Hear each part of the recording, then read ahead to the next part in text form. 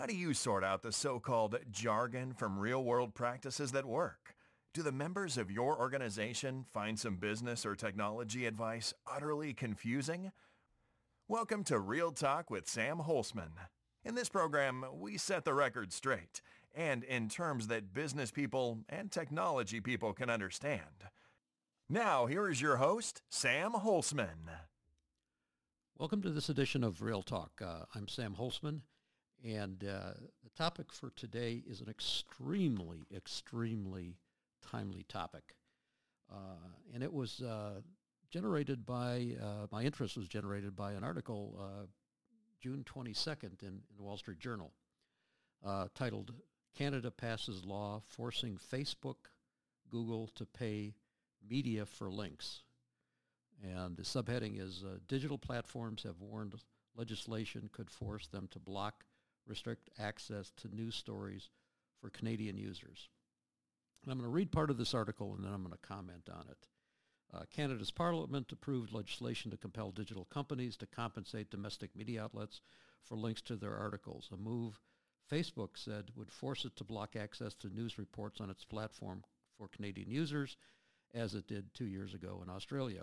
Google, owned by Alphabet, also has signaled possible restrictions of news content on its search function in Canada as a result of the legislation. Canadian Prime Minister Justin Trudeau said the government wouldn't back down and accused Facebook, a unit of Meta Platforms, and Google of deploying bullying tactics to get their way. It's not going to work, Trudeau said this month. Legislation passage Thursday marks the second time in roughly 3 months Canada's Parliament has endorsed new measures to regulate activity in the digital field, irking leading technology companies that worry other countries might mimic Ottawa's approach. Ottawa passed legislation in April that would order streaming platforms like Netflix and YouTube to feature more Canadian content to users in that country.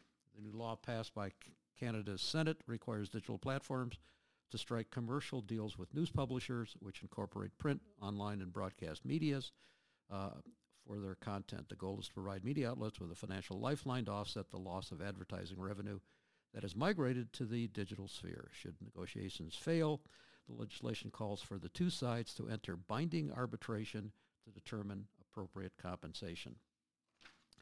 Here's what I need to say at this point. It's about time. I'm a small company. We are a small company. We generate intellectual property, just like these news media outlets do. We need to be compensated for that. So I applaud Mr. Trudeau in his efforts, and I hope he succeeds. I'm not suggesting that Google, Facebook, and others should pay X dollars, where X is some number that may be detrimental to them. But let me state it differently. Paying $0 for this content is not correct. Just like the streaming music platforms are paying the authors of music, and just like the video platforms are paying their authors for that intellectual property and content, well, guess what? Google, Meta, Facebook, and, by the way, ChatGPT, Bard, and all the other AI engines should be doing the same thing. It is time that we have a bit of understanding that these outlets are pipes. Let me repeat, they're pipes. And what makes a difference is what goes through the pipes, which is the intellectual property. It doesn't make sense for the pipe providers to be getting all of the revenue. It just doesn't make any sense. They are pipe suppliers. So I agree with Mr. Trudeau. It seems like it's a bullying tactic. But let's take a deep breath for a moment. I think it's important. I want to make it clear what I'm saying is there needs to be a negotiated compensation for intellectual property. It's intellectual property that is being used. And the pipe suppliers are making 100% of the revenues. Well, let's figure out what an adequate amount of sharing should be in that particular platform. And it's high time for this to happen. And I want to extend this. Mr. Trudeau, please also consider extending this understanding to the AI engines that are doing the exact same thing, using copyrighted information that is owned by others to train their engines. That also needs to be addressed. And I hope at this point there will be some movement in this direction. Yes, I use Google. Yes, I use Meta platforms.